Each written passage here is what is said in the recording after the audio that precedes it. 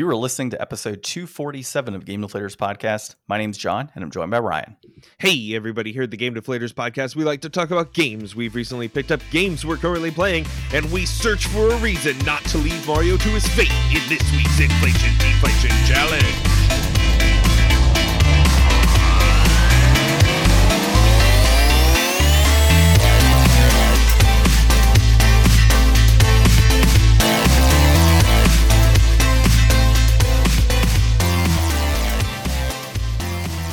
So this week we played some Mario is Missing on the Nintendo. I would use NES. the term played lightly. Yeah, that's true. We learned on the Nintendo. So yeah, we'll talk a little bit about Mario is Missing, an educational game on the Nintendo console, the original. And we'll get to that in our inflation deflation segment. But first, you can find us on the Game Deflators podcast.com, which is not actually our website. It's thegameflators.com. But you can find the Game Deflators on thegameflators.com. You can find us on social media at The Game Deflators on Instagram and Facebook. You can find us at Game Deflators on X, because it's no longer Twitter, it's X. And of course, the podcast app you are listening to right now, go ahead and leave us a 5-star review. And I don't know, listen to us on another app too. See how you like that one. I hope that there's a Racer X Twitter account and they're taking advantage of this situation right now in some way. If there isn't, we should make it. I'm going to look. There's got to be. Racer X is cool. I would assume there is a Racer X Twitter account. There's almost a Twitter account for everything out there. I mean, an X account. What the hell? Dude, I don't get it. Like, what was up with that change? I need to read into it. Have you? It still is like twitter.com, but it's got an X now. Yeah, because a million people own X, I guess. That's what I was reading. We don't have to understand it. Yeah, we just the link still works. We post stuff on there. Just go on there. We post things. All right. Do we have a Threads? A Threads? Yeah. The hell's a Threads? Like, oh, dude, come on. You're the marketing guy. But dude, I mean, what the hell? Threads is the Facebook version of Twitter that the Zuck launched that's linked to your Instagram. Oh, really? Yeah. Huh. Okay. Well, we'll have one. I mean, dude, that's not the type of marketing I usually do. Like, the people I market to are they're on LinkedIn. They're not on Twitter and Facebook. So yeah, that's my primary, and they're in educational publications and stuff. So totally different audience, but I will look at Threads and we will see what this is and why I need to spend more of my time on my phone. All right, pickups. Dungeons and Dragons, Bedlam, and Neverwinter board games. So I got that as a birthday present from our good friend Joel and Jenny. Is that like another big box with a bunch of pieces in it? Well, so I did get the big box. Rule book? Kind of. So this to me feels like Clue, but D&D style, and it has 3 acts that you're supposed to go through, and each of those acts is 90 minutes, apparently, like estimated gameplay time.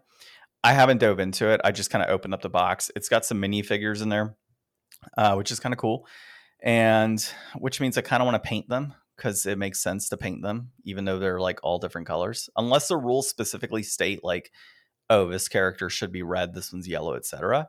I might do like if I do paint them, I'll do like some coloring that is kind of obvious, right? Like, oh, they have a yellow shirt, right? So you would know that character's yellow, or they have a red. Yeah, I think they just give you minifigures and you can paint them. I don't know. They're colored, man. So it's like, it could be, I don't know. I need to read the rule book. Yeah, paint the whole person and just leave the base. No, because I want to put them on a little black base and all that, and we'll see. I'll let you know. I'm not sure. You could paint the rim of the base.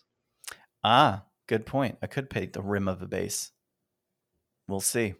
I will let you know. Gotcha, boy. Maybe red is a lava base and a blue is an ice base. You see what we're doing here, Ryan? All right. So I got that. I also picked up some magic cards. So just to kind of continue my thing, I looked ahead, and we're going to talk about this a little later, right? But I looked ahead at some of the sets coming out, and knowing what was in particular sets when they came out originally. There's a few remastered sets that are going to come out, like Ravnica Remastered, which I imagine maybe will be, I don't know if it'll be modern or what, but there are certain cards that'll be re-released that are very compatible with what I'm buying right now in standard. So looking ahead, I'm like, okay, knowing that's going to be out, I think this could be a combo down the road. So let me spec a little bit. So I've been doing some spec buys.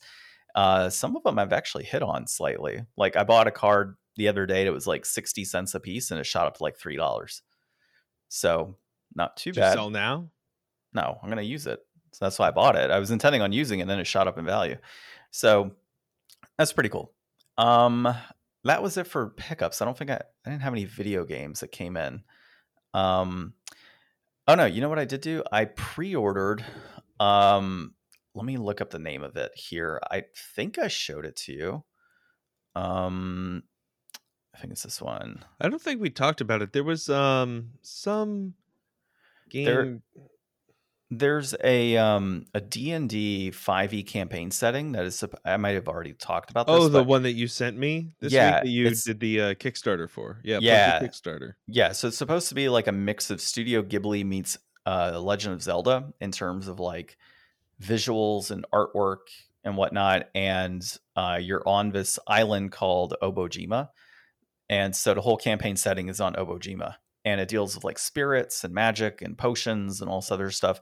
It comes out September of 2024. It just launched on Kickstarter like 5 days ago, and it's already up to like $800 and something thousand on their Kickstarter. Like it's ridiculous, dude, how much money that they've gotten this. So I ordered the hardcover with a free PDF that comes with it. So I don't know, if you're interested in it or Joel's interested in, I may, give you guys a copy of PDF. Maybe I'll just print the PDF. I don't know. So that's what I've get it bound. Yeah. Oh, maybe I can get it rebound. Yeah. So I did pick up that. So I don't know, man. I'm kind of like, I want to do Dark Souls with you guys after Strixhaven. Like I'm thinking that's what I want to do, but I don't know how long that's going to be. And that's going to be a pretty deep homebrew with a lot of lore tied to Dark Souls. The other component is Obojima. And I imagine I'll be done with Strixhaven in September of 2024.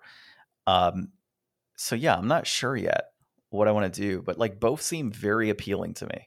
The other option, of course, is just to go back to one of the pre-made campaigns that Wizards has released in 5e, like a Dungeon of the Mad Mage or whatever, and play through that. But then again, we have Joel playing, and he usually reads all of these books in advance, so I kind of feel like I need to play something that he hasn't read yet. So he's a little more surprised. So I don't know. We'll see.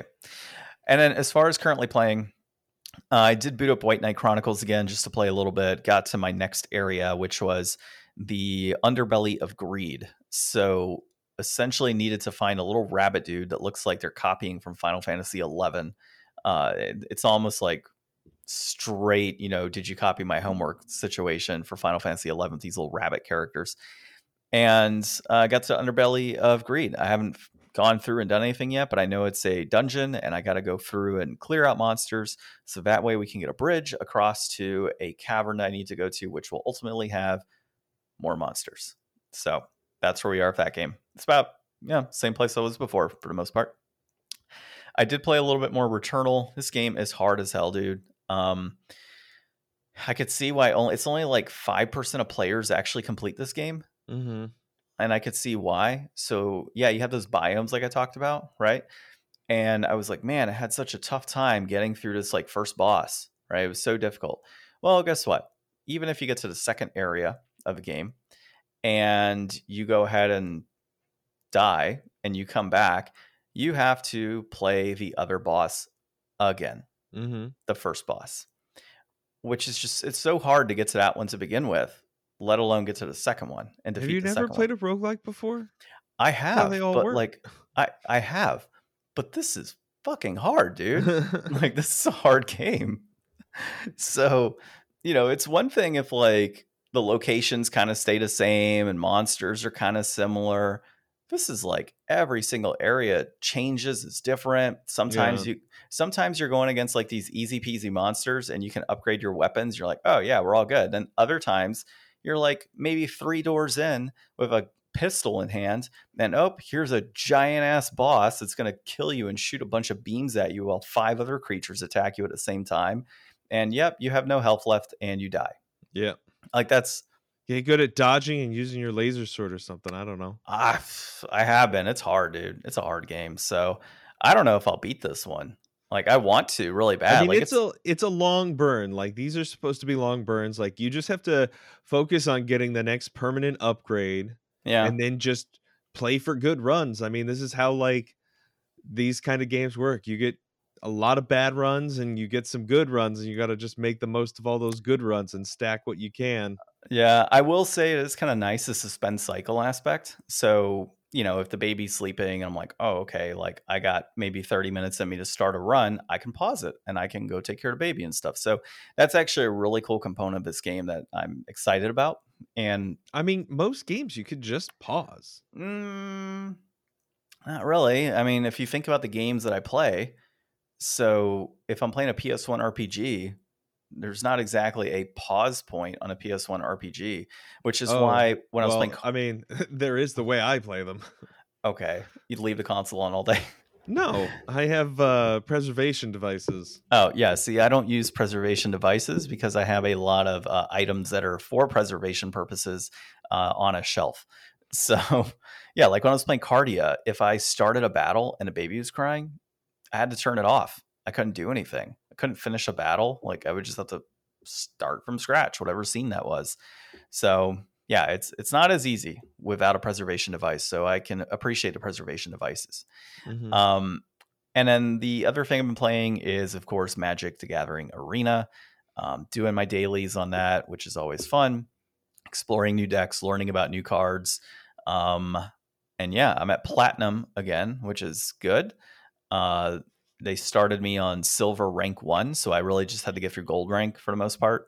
And then I'm in Platinum, so no big deal.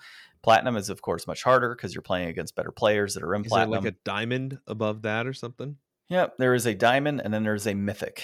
The issue with when you get to these areas is when you hit platinum, each win only gives you one little thing.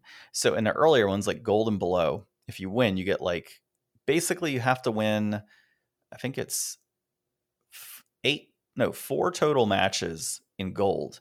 If you win 4 total matches, you get 2 little notches, right? Or 2. If you win a match, you get 2 notches. If you lose a match, you lose 1 notch. You got to get 8 total to move on to the next tier. In platinum, a win only gets you 1 of those. So at least in gold, you're like, okay, I can win a match. Oh, if I lose one, that's okay, because if I win another one, I go up 2. So you're kind of adding 1 for every loss and win, right? You can go 50-50 and make your way through. Once you have platinum, you have to have at least like a 70% win rate, it feels like, or 80% win rate to get to the next tier in platinum. Like I'm stuck on platinum 4. I'm probably 3 notches in. But what ends up happening is I'll win 3 in a row and then I'll lose 2 in a row, win 2 in a row, lose 2 in a row, and so on. It's just back just and nothing forth. happens. Nothing happens. You get stuck, which is fine. Like if I got stuck in platinum forever, the difference is 2 extra bonus packs. So, I mean, I'm already locked in for like 4 booster packs during the 30-day period. So even if I keep playing and losing, I'm coming across more decks that'll kind of prep me for in-person Magic. And I'm gaining experience and gold and all that stuff as I do dailies. So that's kind of what it comes down to. The default icon and like board pet?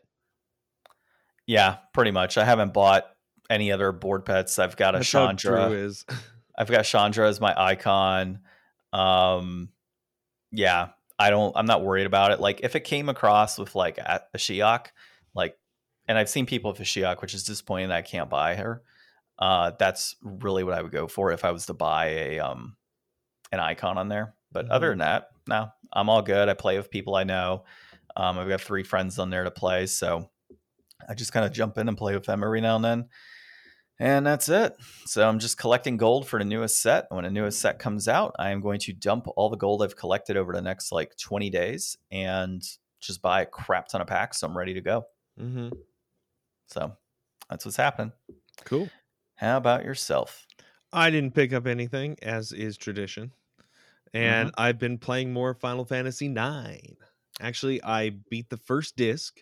Oh. And then I ran into a conundrum because I only preserved the first disc. I didn't preserve the rest of them. And I was like, okay, well, now I'll go in and preserve the second disc. And then once I've done that, I'll just make the change. And I was like, how does one do a digital disc change? And I had to strokey beard for a while and do some Googling. And then I learned that I had to format it in a different way so that they were all in the same thing. And then there's a menu prompt to go in and do it. And it worked. And I'm like, cool. So now I'm in the second disc. Nice. So I could assume that you did not play Darkness or Pikmin. Nope. Is it on the can you see the outline? I do see outline, Ryan. Did you see those words on there? I'm saying for conversation purposes, for those that don't know that we have an outline. No, yeah. I've only been playing Final Fantasy 9. Gotcha. It's pretty good, actually. So I don't remember how far I got originally. I still think I've gotten further in this game once before, but I'm probably getting pretty close. So the story so far has got to be like one of my favorite Final Fantasies that I've played, for sure. Like, I played 12 and I was never into like what they were doing and talking about. Like, it just never was that great for me. And I mean, 7's pretty good too. I really like 10, but I never beat 10. I'm planning to make this probably the first Final Fantasy game I've beaten since like Tactics Advance. Damn. And Tactics Advance is a good game too for nobody that's played it, or anybody that hasn't played it. I still need to beat Final Fantasy 9. I think I got to disc 2 years ago and I just kind of put it down and never played it again. So, you know, if this is one that you're like, yeah, I need to play this through because it's a good story, good game, I may jump on that bandwagon. I still got to do that with what's it called? Mystical Ninja game. What is it? Goemon? No, not Mystical Ninja. What's the one that you were playing that you got stuck? Oh, Brave Fencer Musashi. Yeah, Brave Fencer Musashi. I don't know why I thought Mystical Ninja. I mean, they're kind of the same. So okay, cool. I'm at the part where they're at Clara's trunk after they went to Burmecia and it was all destroyed by the mages. And I like how the story like really diverges, and it's like you follow different characters at different parts, and then it's got this system where, you know, it'll have this active time event and you just hit select and it'll take you and show you like a cutscene of like what's going on with other people, you know, somewhere else. So, you know, sometimes you'll be with like just this half of the party, or like right now the party's split. So you've got like Garnet and Steiner, and then you've got Freya and Vivi and Quina and Zidane out doing their thing. And it's kind of like Lord of the Rings-esque in that way, where, you know, they were one group, but they haven't really all been one group. Like, they picked up some new people and split off, and old people have come back into the picture that they thought were lost. So like, it's very, I don't know. I appreciate the story a lot more now than when I tried renting it when I was younger, because I just thought it like looked cool or whatever, and it had awesome cutscenes. And that's probably where my lack of appreciation for it comes through, because I did play it when I was much younger. And it's kind of a downside, right? When you think about the games that you played when you were 12 years old, 10 years old, whatever it may be, in that some of them had some pretty deep stories. Like Chrono Trigger is a good example. If I played Chrono Trigger again right now, I'd probably think it's the best game in the world. Yeah. But I already beat it years ago, and in my opinion, it was okay, right? Chrono Cross, I loved, right? But for me, back then, at my age, story probably wasn't as big of a factor. It was more so the gameplay and the graphics, right? Yeah. So I would probably look at that and say, well, I prefer Chrono Cross over Trigger because of XYZ, when nowadays it might be reversed, right? So yeah, it's kind of interesting to look at it in that lens, and that you're playing it again and saying like, I can appreciate it more than I did back then. So good reason to replay games. All right, let's look at our discussion topic for the week. You tossed this over my way. And as we kind of talked before the podcast, it makes a lot of sense, actually. So the Switch 2 is going to be making everything old new again. So we're going to talk about what we may be able to do with all of these ports that could come down the road. Yeah. So, I mean, I've been doing my speculating on the Switch 2 for a bit. I've been leaving comments on all my favorite YouTubers who are talking about the Switch 2, trying to press my idea out there into the world, and see if I can maybe predict the future. I don't know. I predicted the Nintendo Switch back in like 2009. Ask my friends about it. But the Trust me, bro. no, seriously. I came up with I was thinking about Metroid Prime and the Nintendo Wii. And I was like, what if you just put like a screen on the side of the Wii, and then like it's not that big of a console. You could put like the buttons like into the case, and then if you just put the sensor bar like on top of it, like you could just like look through Metroid Prime like a window. And I sketched it all out in like a notebook and everything, like way back in 2009. And Time to bam, sue the Nintendo, future. Ryan. Sue I know. Nintendo. I Yeah. know. They're dream stealers. They were stealing your dream for sure. So anyways, my new prediction for the Switch 2 is that you'll be able to take the Joy-Cons off and also lock them on the top and bottom of the console, making it a vertical screen so that they could port over like all the mobile games basically, because they would have that aspect ratio. I would say that's a fair prediction, to be able to have like a vertical screen for mobile style video games. And that it just makes it that much different. Like Well, it's an iPad at that point. and how would that hurt Nintendo, right? Like it wouldn't, if you think about it. Like if games are being ported from a mobile device over to a Nintendo Switch, that's just more sales. Well, and Nintendo has like wildly popular mobile titles, and they're trying to expand into that. So why not be able to put those on their own console as well as on phones? Yeah. Less money that they have to pay out to like Apple and Google. Well, or both, you know? They could do everything. Like that's the thing. Sure. And then I was listening to an Arlo video. If you guys don't know Arlo, he's great. He's like a puppet that talks about video games. He's awesome.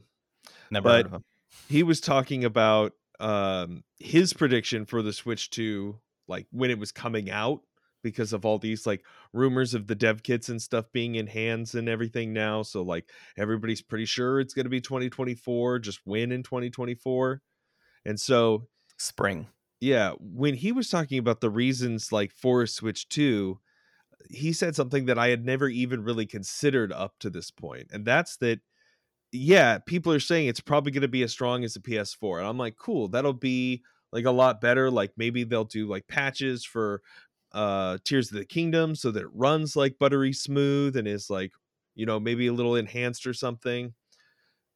But then he was like, if it's as strong as a PS4, like with how many things have already been ported over to the Switch, like what will they be able to put on there? Like everything anybody could ever want is in the PS4 generation. And if they don't have to make those compromises to try to bring them over to the Switch so that they do like cloud versions or whatever, if they could just bring those games over and you could play like Elden Ring on the Switch too, like, oh my God, like absolutely yes. For like $300-400, count me in, and I won't have to like mess around with it like I would if I got a Steam Deck for $550. Like, sign me up. The only downside, I think, is that you and I both know how Nintendo would function on that, and all those games would be released at full price. Screw it. But here's my thing. I already only own Elden Ring digitally on Xbox. I would definitely buy a cartridge of it for Switch 2 that's already got like all the patches and everything, and it'll just be like, boom, I can always put that in Switch 2 and play it for the rest of my life. Hell yeah. Yeah, it's assuming that it's on the cartridge though, and you don't download it directly. Like yeah, they but do some Nintendo's games. Gonna make so much money off of selling cartridges like for it still. Absolutely. Like they're the only ones who are probably going to keep like physical media going in the future because they always make money off the cartridges because they're like the cartridge people too. Yeah, no, I totally get it. And I agree with you. Like it makes sense for Nintendo to do that. I think from a gamer perspective, if you had to choose between a new Switch and buying the games at full price or buying like a PS4 Pro, for example, at like $150 at the time, because it's probably about what it would be. So like $150 for a used PS4 Pro and then getting like Elden Ring for $15 and another game for like $10. Is it worth it at that point in time to say, yeah, I'll play it on Nintendo Switch Yeah, too? but in like 15 years, which one of those are you going to be able to like boot up fresh and like have a better experience with. I mean, it The one depends that on. you can't get like the patches for anymore because those servers have been down, or the one that's just all on the cartridge that you can play in your space car while it flies you to work. Space car. That's another prediction. Well, I don't need to. I work at home, so it works out for me. Yeah, I mean, I get it. I totally do, and I think it's a viable option for most people. I just think if like finances are a major factor here, the PS4, an original PS4 or Pro, Yeah, but with those everybody's already games, got one of those that wants one. uh, maybe. I mean, it just depends. Not everybody has a PS4. I mean, most people like we're several years into the 5 now. Like, do they even sell new PS4s anymore? No, they don't. But people still pick them up used. It's not Yeah. like it's a dead console. People buy them Well, I all the mean, they're still time. releasing games for it technically. Yeah. So, And I that's the mean, thing too. Like, they're still releasing PS4 games now. So, like, if they get this out like right at the tail end of that, maybe you see like something that's on the PS5 that's also on the Switch too, and it's like, okay, well, now where's the line? yeah, I mean, you're going to get a lower quality version, obviously, on that. But yeah, I mean, that'll be a problem, right? You'll only see like certain releases are going to be on Nintendo's newer console versus the PS5, whatever comes out down the road. So, yeah, it's obviously something that I think is a very valid prediction as to what is going to happen and what will happen with that newest Switch console. I mean, we did see it with the Nintendo Switch with things like Dark Souls remastered, right? So like there's games that have already had that occur for it, where you've got this like backwards port in a sense that goes onto that console. So Yeah, I wonder if we'll have like, I know people talk about like, okay, the Series X and S have to have parity, and that's going to hold some things back. Like, it's holding back the Baldur's Gate release. So if the Series S is a lot more like, a souped up PS4 Pro than a PS5, then that kind of puts it a little bit closer to what the Switch 2 is kind of going to be like. So maybe they'll have kind of like, here's the high end set of options for games for PS5 and Series X. Here's the mid for the Series S, and then here's like the low tier for the Switch 2. But basically they're all kind of in the same realm, but just like very tiered in case of like how many NPCs are present, how good is the lighting, what's the quality, and just kind of tier those things up. I don't know how all this stuff works. That's why I watch YouTube about it. yeah, I mean, I don't dive into it too much myself, but I mean, it makes sense on the outside looking in that if you're creating games, you're going to have different tiers on different consoles that are released. And like you said, there has to be some. Microsoft requires parity, right, on their console, which is why Baldur's Gate is kind of a pseudo exclusive right now on the PS5 console wise. So we'll see down the road what happens here.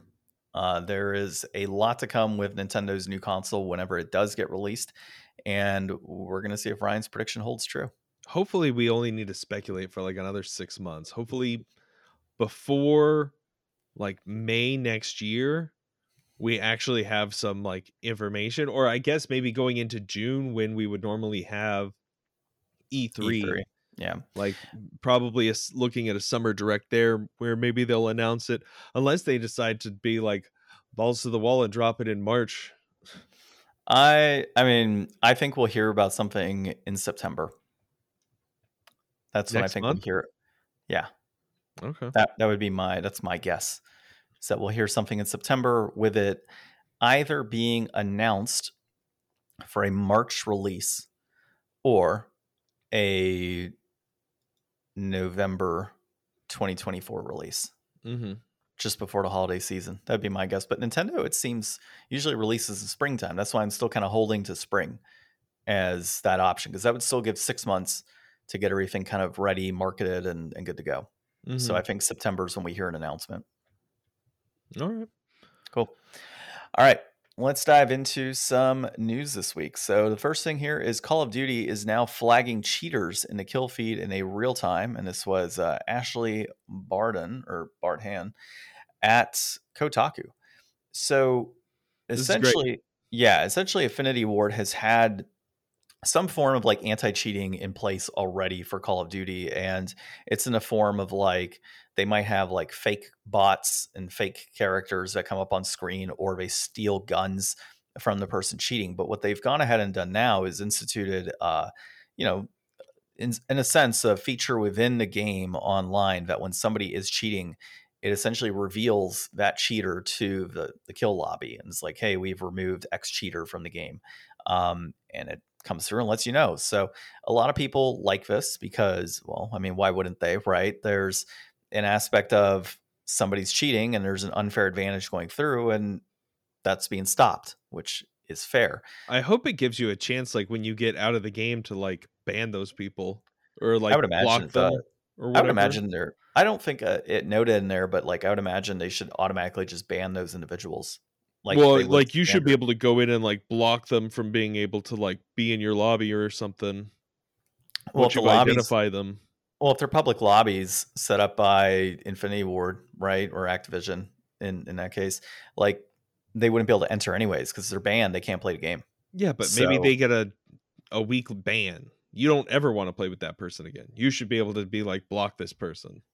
yeah, I mean, technically could, I guess. Like you can block people in Apex Legends, I believe, from playing. So yeah, I get it. That'd be pretty cool if that's featured in there. The downside, though, is people see it as a security risk because Ugh. obviously, if you're on PC and you're playing a game and that game is able to, kind of tell what you're doing on your end within the game, there are security risks that are, a concern for a lot of gamers as well. So I guess my question Yeah, to they're you. concerned because they're cheating. No, that's not true.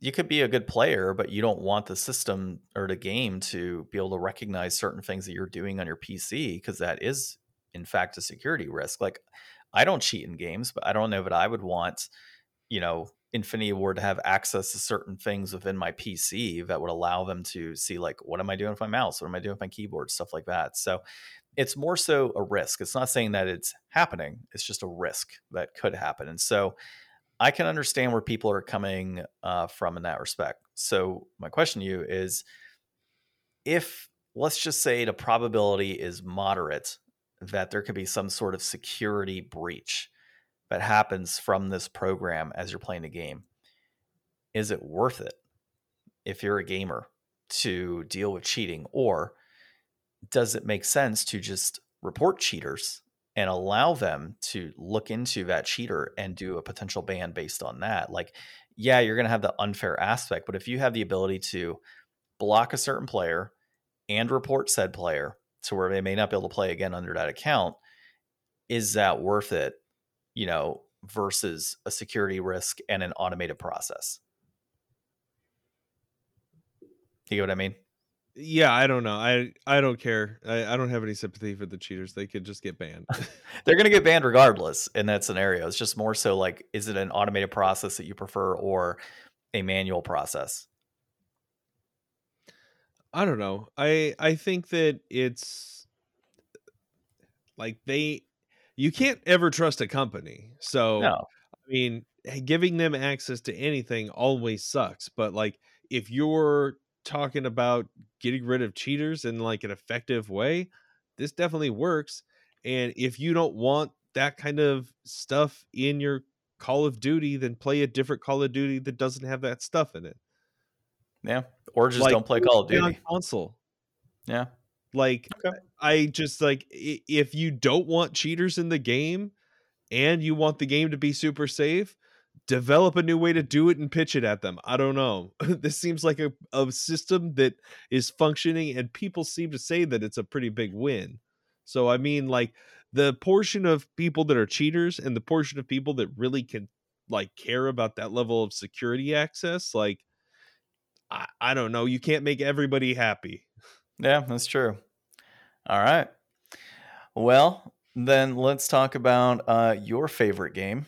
So, the weirdest console with the worst Resident Evil 4 port is getting emulated. And Ryan, I think you need to experience this for us. You need to Well, play this emulated version of Resident Evil 4 on the Zebo. So, this is Zach Zwiesen at Kotaku. Yeah, so it seems like this is still quite a ways out. I had never heard of this, so I watched a video on YouTube by, who was it? Stop Skeletons from Fighting.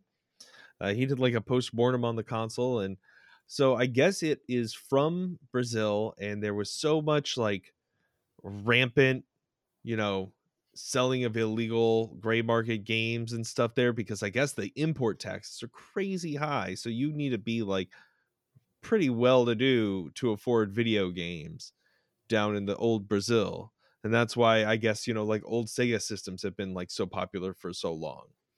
And so this was a way to combat that. It's basically like a souped up phone as a console, so that you have to buy everything through the network.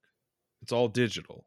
No going on the street and buying, you know, some bootleg copy of, you know, Pokemon Gray for the Super Nintendo or anything like that. So, yeah, somebody is working to put that console into emulation now. So, I guess it'll be an interesting thing. Like they say in the article, it's nice that somebody's doing that work. I mean, as much as we talk about game preservation as a joke, and as much as it is a big concern that was recently brought up when the Video Game History Foundation did that study, you know, this is not something that people ever probably would have thought of, but somebody did, and somebody's putting in the work. So, you know, shout outs to that person. Yeah, Who actually, is it? It's in here I somewhere. I actually reached out to Barry of a premium edition, and yeah, he was like, "It's definitely an interesting console for sure." I was like, "That's right up his alley in terms of like weird gaming stuff that's out there in history." Tuxality, gotcha. But I mean, Ryan, the key thing here is that there is a version of Resident Evil 4 on this. Yeah. So I mean, you have to play it. I mean, We have to get you access to one of these consoles so you can play it, or to emulation. Well, the emulation isn't even going to be released publicly for another year or so, and that's probably one of the higher end games, so they'll have to break that down too, probably. So I'm guessing that we're years out from this happening. All I know is when it's out, you have to play it. All right, it's Resident Evil 4. You've played what, every single Resident Evil 4 version out there, right? No. Well, I think that's a goal. I haven't played the PC version or the PS2 version. You've played the PS2 version of Resident Evil 4? I don't think so. Haven't you? No? So. Oh. I don't think I've played the... Is there a 360 version? Not that I'm aware of. Okay. Yeah. But I have the GameCube, the Wii, and the PS4 version. Well, then this sounds like I don't even own it on Switch. This sounds like a new game's resolution in the making. I don't think so. Oh, I think so. I think so. Zeebo, PS2, birth control thing, or baby test, not whatever Doom. it is. No, it's not Doom. I mean, at some point it will be. Play it on your microwave. Okay. You know what we're going to do? We're going to get a new fridge in my house. I will buy one that has a screen on the front that kind of tells you what's happening a day, and I'm going to hack it so it can play Resident Evil 4 and be like, Ryan, have you played Resident Evil 4 on the Samsung? You're going to be so confused. I'm be like, no, you have to come to my house. And you're going to be both shocked and appalled at a port onto a Samsung fridge. I'm sure I will be. Yeah. Okay. Let's dive into some Magic the Gathering. Speaking of shocked and appalled. Oh, yeah, I know, right? So Magic the Gathering is crossing over Fallout, Final Fantasy, and more. This is Game Rant Dalton Cooper. I am like so disappointed here. Like, I get why they're doing it, because you don't want things to stay stale. Those are right? easy marks. Yeah, that's all it really is. And of course, it's not going to be like Magic the Gathering, Final Fantasy, and like that's how it's released. Like March of the Machines, I think, is based off of whatchamacallit, that stupid game, that battle royale shooter, Fortnite. It's based off Fortnite, I believe, if I recall. So like they have these crossovers that have been happening for a while. Like there's a Street Fighter, there's Walking Dead. They do all these crossovers. I don't know if these are like standard sets, if they're going to be. Talk about it a tiny bit in here. I know, like that some are going to be Commander. Yeah, so the Fallout various factions will be featured in commander decks. So that's getting kind of like the 40k treatment, I'm guessing. Like you'll probably have like a Vault Dweller one and a Super Mutant one and Ghouls, Ghouls one, and then like maybe like humans. no, like they'll have like the RNC or the I forget who the bad guys are.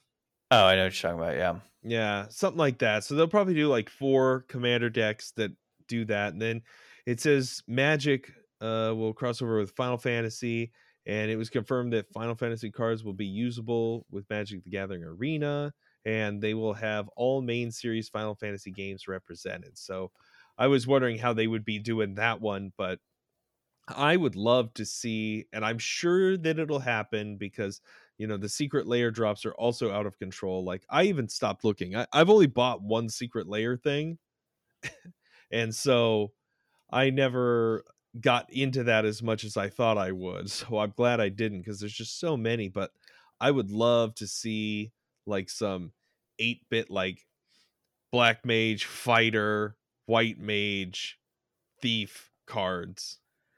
That would be Yeah, I sick. mean, I think it'll be pretty cool in general, but it is getting a little out of hand, right? Like the originality aspects here.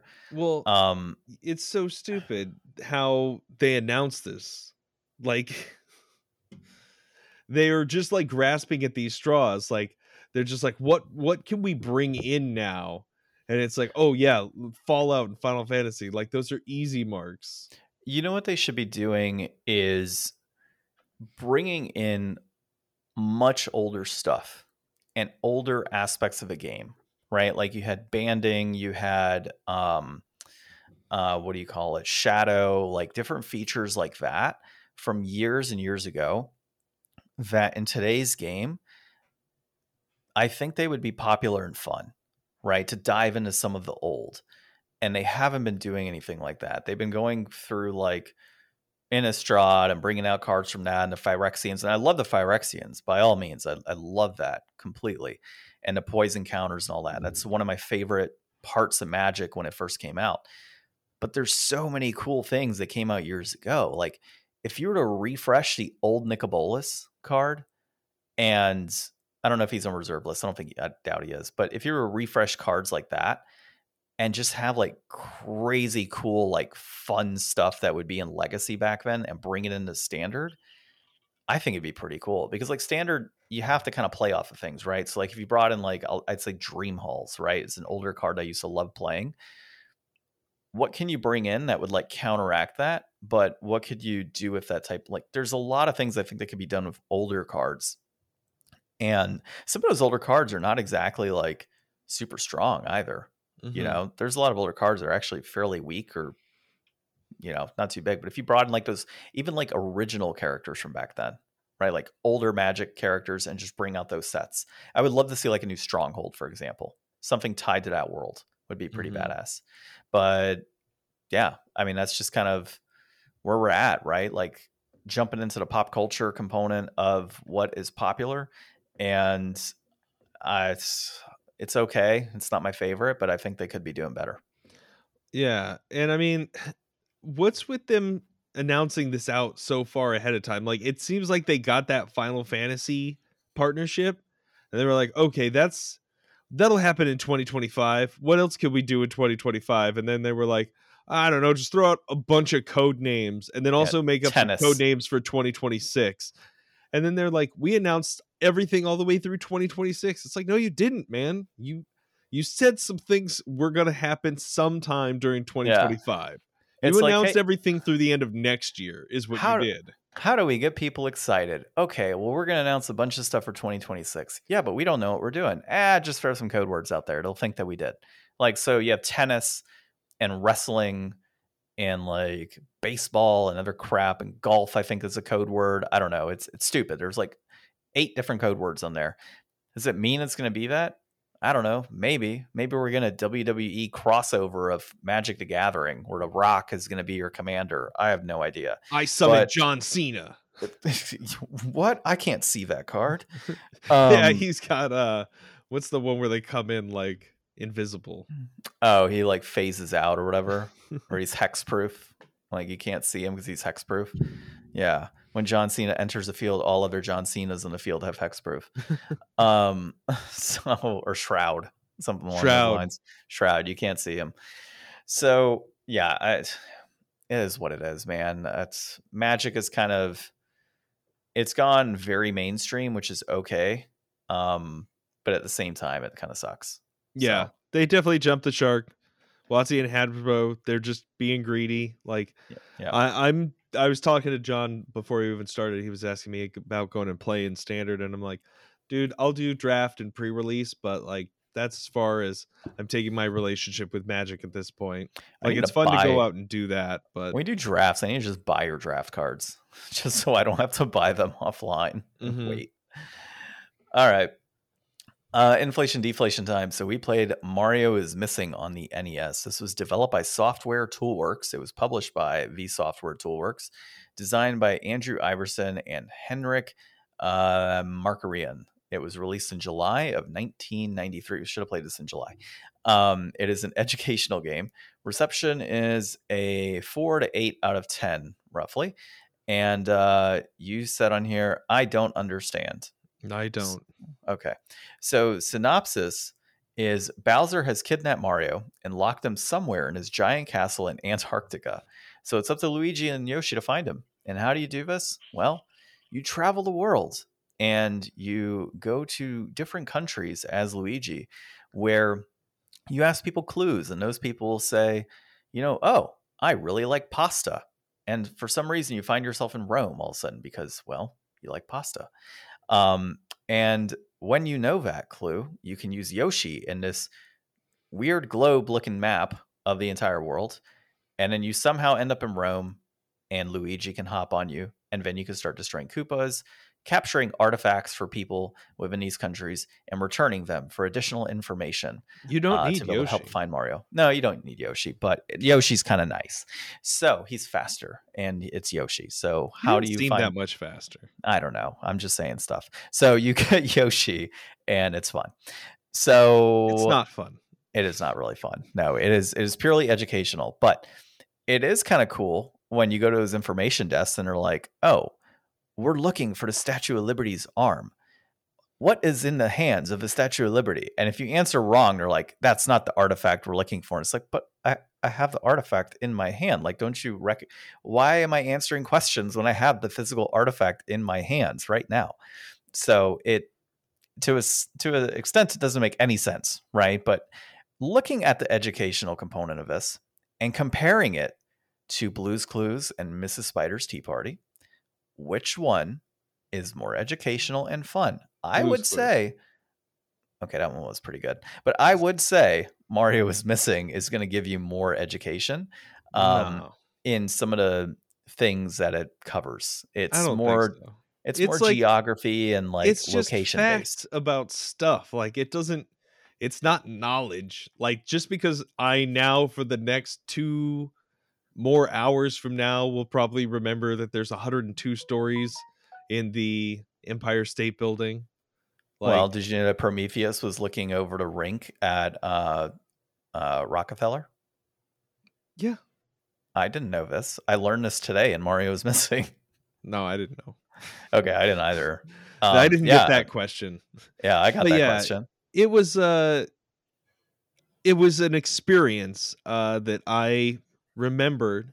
I've seen several people that I watch on YouTube have made Mario is Missing videos. I feel like it's a pretty decent topic to explore, but it's probably been covered by enough people now that I don't know that anybody new will even make videos in the future on Mario is Missing, or if they've already all been said and done. But basically, when you're a child and you go into the Blockbuster, which I guess will never happen again either. And there's no way this game's ever going to get re-released for anything either. So, yeah, no, everybody in the future is protected from this experience. But when I was a child and I went into the Blockbuster looking for a game to rent, I was like, Mario, he's missing. I got to see what's going on here. And And then I got home booted that and I up. never found out what was going on there because it was not a good game. It was not a good experience. It was a dupe. Oh my God, I could just imagine you as there's no internet and phone for you to just kind of quickly jump on and be like, Just what's Mario's going on missing. here? What's about where's the manual for the game? No, it's literally It's a clamshell. Blockbuster. It's a just the clamshell game. box. Yeah, it's a clamshell box. It's sitting on a shelf. You might have the manual, you might not. You probably didn't. So you can't even check it out, see what it's all about. The back of the box has Luigi and Mario's missing. Probably doesn't tell you much either, if at all. And then the Blockbuster clerk is just kind of laughing internally because he's older than you and knows it's garbage and you're going to rent it and be disappointed. Right. So that is actually a great story. I can't remember a time when I had a shitty game like that growing up. Oh man, from Blockbuster. It was the worst. And see, that was an experience I'd had with Final Fantasy IX basically too, because I played the game and I got to a point where I didn't know where the door was that you had to walk towards the screen to go out of. And so I just never made it past the very intro part of the game. You know, Ryan, I think back when I initially started this podcast, literally within episodes 1 through 5, I want to say, I played Silver Surfer. I believe. I don't remember if it was on a podcast, but I don't think you have played Silver Surfer. So I propose that next week we play Silver Surfer so we can just get 2 horrible games out of the way. And we'll have a good laugh over it. I think that's what we'll do. All right. Well, let me finish talking about this one first. Yeah. Go ahead. So breaking it down to brass tacks, we're talking about the NES version today here, folks. That goes complete in box for $144.56. That's peaking right now in August 2023 and is trending up. You should have bought sooner. And then a loose copy will run you $31.52. That peaked at $31.83 back in February of 2023. That is also trending back up. Yeah, that's crazy. The most expensive version is the NES version, complete in box. And then the cheapest, it's like $12.94 loose on Super Nintendo. So that's where I mistakenly played it. That's the one I would recommend getting. I would never tell anybody to touch this game within $20 of a $31 poll. So one cool thing about this game, though, to point out is that it's very much Super Mario World, actually. No, it is. Yes, it is. It is an abomination. No. So there are features in this game that are in Super Mario World, like Bowser's Castle, for example. The doors, that big red metal door, that's Super Mario World. Same style. It uses assets. Yeah, basically. It uses assets Super Mario World used assets of this game, I imagine. No. Didn't it? This came out on the NES. All right, we're going to Wikipedia this bastard. It didn't chronologically come out. It came out at the same time. On both. All right. It was a simultaneous release. They downported it. It came out in 1993. Mm-hmm. Now we're going to say Super Mario World. You're probably right, and I'm wrong. Mm-hmm. Came out in... Come on, Wikipedia. You're supposed to open 92? Son of a bitch. Okay, so Super Mario World is an asset that is in Mario is Missing. That said, though, I still think it's pretty cool how they pulled in some of those pieces. And, I just realized I'm pretty sure I have Mario's Missing on Windows or Macintosh. I'm pretty sure. Too bad we can't play it on there, Ryan. We could have experienced both of them and seen that one's very different. Is it? Mm-hmm. All right. One of them is really different, and it has the Ouija is from there. So let's look at. I'm just going to go over to development release stuff here really quick to kind of give a little more background here. So basically, Nintendo is trying to capitalize on educational games, which were popular at that time. So Ryan, you probably were enjoying educational games, and this one caught your attention very quickly. So Mario's Missing actually marks Luigi's first starring role in a video game, followed by the Luigi's Mansion series. So if you're looking from a historical standpoint, this is kind of noteworthy, Luigi being the star of the show and trying to find Mario. Let's see. They released the NES and SNES versions in June of 1993, and then by October they published the NES and SNES versions in Europe. So those people in Europe, if they bought it after seeing reviews in the United States, I don't feel sorry for them. To your point, SNES version used audio and visual assets from Super Mario World. And then the DOS version uses stretched out character animations, unlike the later versions. And then the last piece here is in the United States, the Software Toolworks released a Macintosh version on CD-ROM and floppy disk. That's a little plastic disk for people that don't know. It looks like a square. It's not actually like you can't see the disk. In 1994, under the title Mario's Missing CD-ROM Deluxe Edition, the new version included 127 QuickTime clips featuring 99 landmarks like the Golden Gate Bridge and the Great Wall of China. So you're right. It was different and it had a lot more going for it. So I would say, did you pull up the Mario's Missing Super Deluxe version? I'm kind of curious what the price point on that is. I got it up here. Mario is Missing. There's no other versions. There's PC, Super Nintendo, NES is all that's on price trending. Okay, so you can pick up a copy of this game for $21.50 on an outdated PC disc. Just keep that in mind. So I'm still with you. I wouldn't touch it with a $31 foot pole or whatever the hell you said. So loose copy, $12.94 SNES. I'm going to go ahead and say game is inflated on the Nintendo, obviously. And it's probably also inflated on the Super Nintendo. Yeah, 100%. Yeah. This is 100%. Not a game worth owning. I mean, it is if you got young kids. No. Guess what my son is going to play, Ryan? Better games than this, I hope. Oh, we got to all start somewhere. So it'll probably be, hey, you want to get good at platforming? We'll start at Mario's Missing.